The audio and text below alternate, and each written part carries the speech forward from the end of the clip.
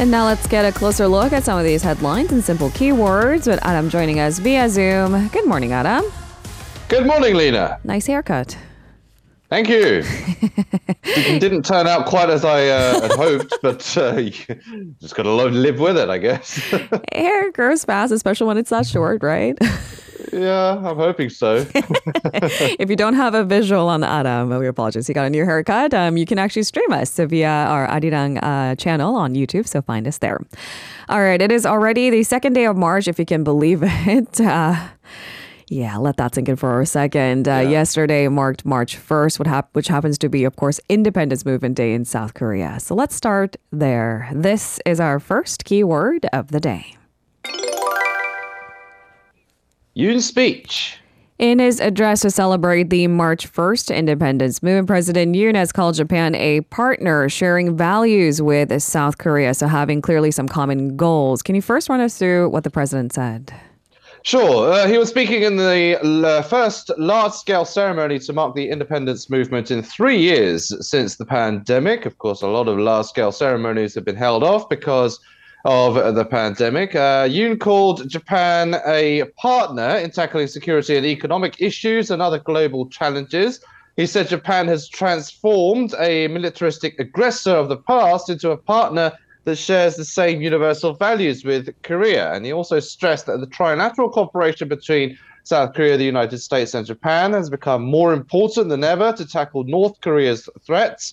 Yoon stressed that Korea must stand in solidarity with countries that share universal values in order to contribute to promoting the freedom of global citizens and the common prosperity of all humankind.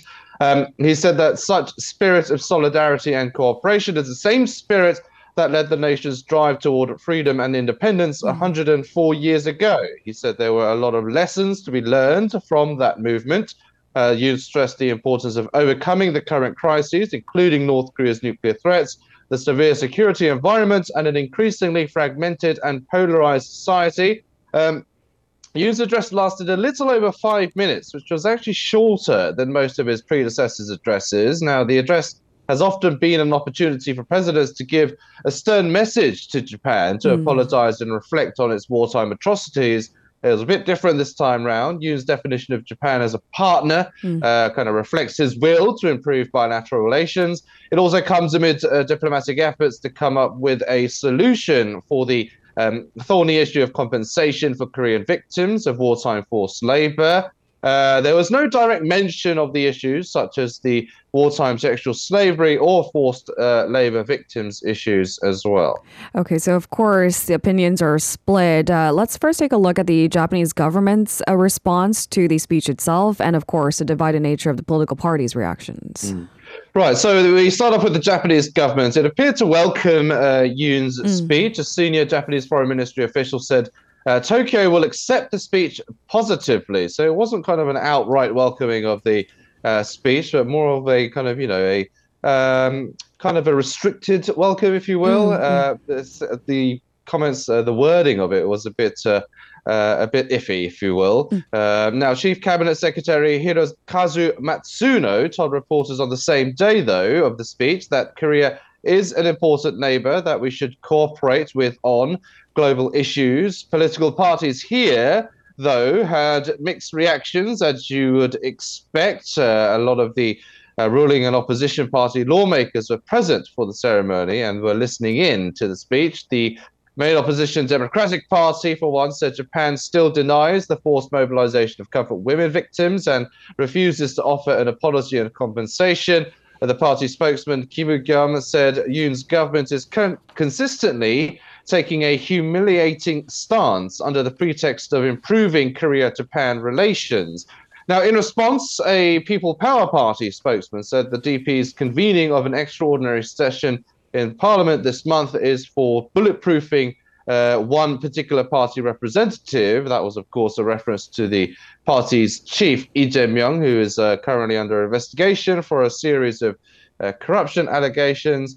And the PPP described the move as miserable. So again, this is causing a lot of political arguments, and these parties are locking horns over the issue and other issues as well. All right, with that, we move on to our second keyword of the day.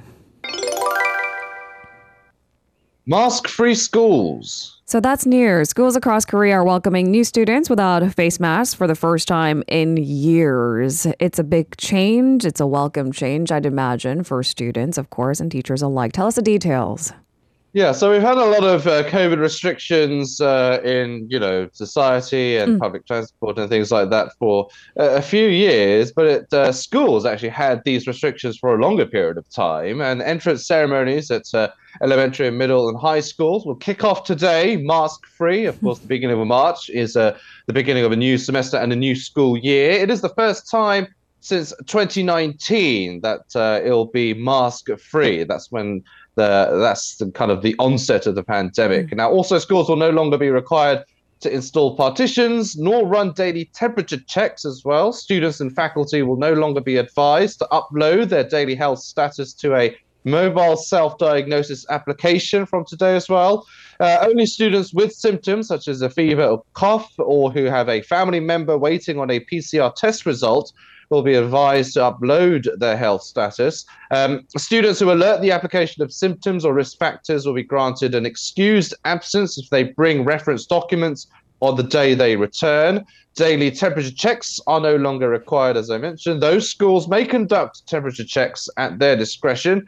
Windows were previously supposed to be open at all times for ventilation. Now they are to be opened only 3 times a day for more than 10 minutes each. However, cafeteria windows are to remain open during meal hours. Basic disease prevention measures such as daily sterilization, though, will stay in place. Just imagine having the windows open in the cold months. I was just going to say, it's a little bit chilly, but I mean, these are precautionary measures. I mean, when we eat, we keep our mouths open, we're close. I get it, but it's a little bit chilly. I mean, it's a relief that the warmer months are coming. It's warming up a little bit, so in time for spring. But I can only imagine how cold it must have been during the autumn and the winter. All right, let's move on to the economy section for our third keyword of the day. Falling exports. So Korea's export slump deepened in the month of February as slowing global demand and plunge in chip prices weighed on the economy. What's the latest, Adam? Yeah, unfortunately, more gloomy news in terms of the economy and exports. It's not doing well still. The slump is causing concerns that the nation's economy may contract again in the first quarter of this year, after shrinking in the final 3 months of 2022. Trade Ministry data showed outbound shipments slid 7.5% to just over $50 billion last month from a year earlier. For the first time since 2020, exports marked a losing streak for 5 months in a row. Accordingly, Korea struggled with a trade deficit of about $5.3 billion last month.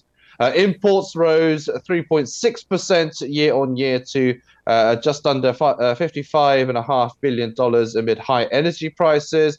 That was kind of spurred the trade deficit.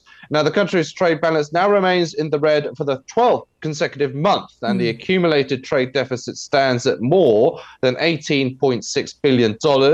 By items, overall exports of semiconductors plunged 42.5% to just under $6 billion last month amid a down cycle in the global chip market. Due to the decline in semiconductor demand, exports to China, Korea's largest trading partner, decreased just over 24% to just under $10 billion. But exports to the US rose just over 16% to $9 billion on solid demand for cars, batteries, and other related items. While everything else, Korea saw exports fall, car exports actually soared about 42%. During the same period. Now, Trade Minister Lee Chang-yang addressed the need for a powerful momentum on exports. He said his ministry will consult other relevant ministries to find measures to bolster the competitiveness of key industries. Meanwhile, Bank of Korea data showed Korea's economy posted growth lower than the average of OECD states last year for 2 years in a row. The only other years the nation logged growth lower than the OECD average was in 2021 and also back in 1998 during the Asian financial crisis. All right, with that, we move on to our fourth keyword today. Plans to establish Korea's version of NASA takes form. This is our fourth keyword. Space Agency. So a new bill on the establishment of Korea Aerospace Administration will be tabled in Parliament today. Can you tell us the details? Sure. Now, the bill is related to the establishment as well as the operation and the kind of setting up of CASA, as it's being dubbed. It includes provisions to support research and development, as well as rearing related industries and nurturing related personnel as well. This will all be handled under the new agency. I won't go into too much detail on what the bill entails, but basically it sets the sets the blueprint for such operations and establishments. Now, the government plans to establish CASA next year, which will oversee government-led space programs currently scattered in various departments and agencies. So they kind of want this unified agency, and a related bill is therefore being tabled.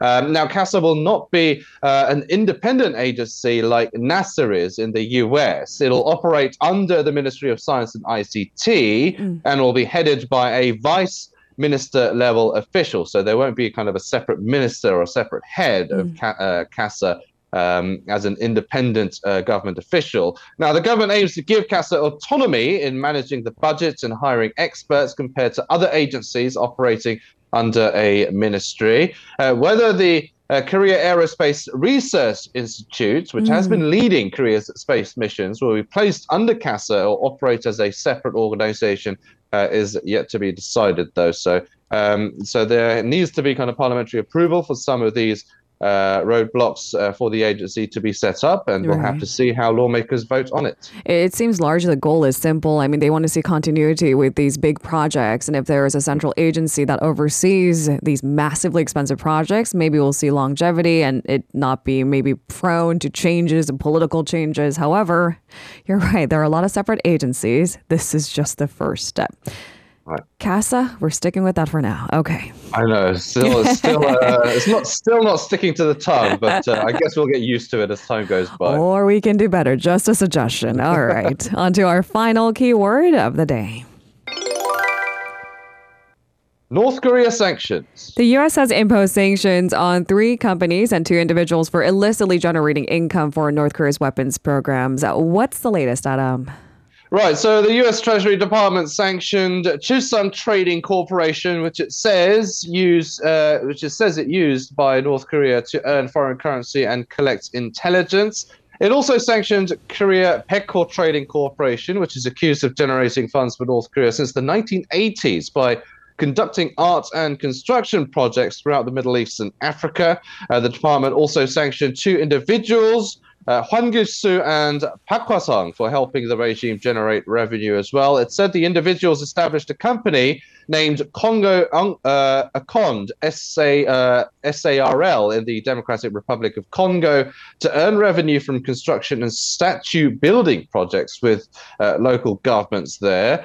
In a separate statement, the U.S. Secretary of State Antony Blinken noted that Wednesday's action further aligns U.S. sanctions with international partners.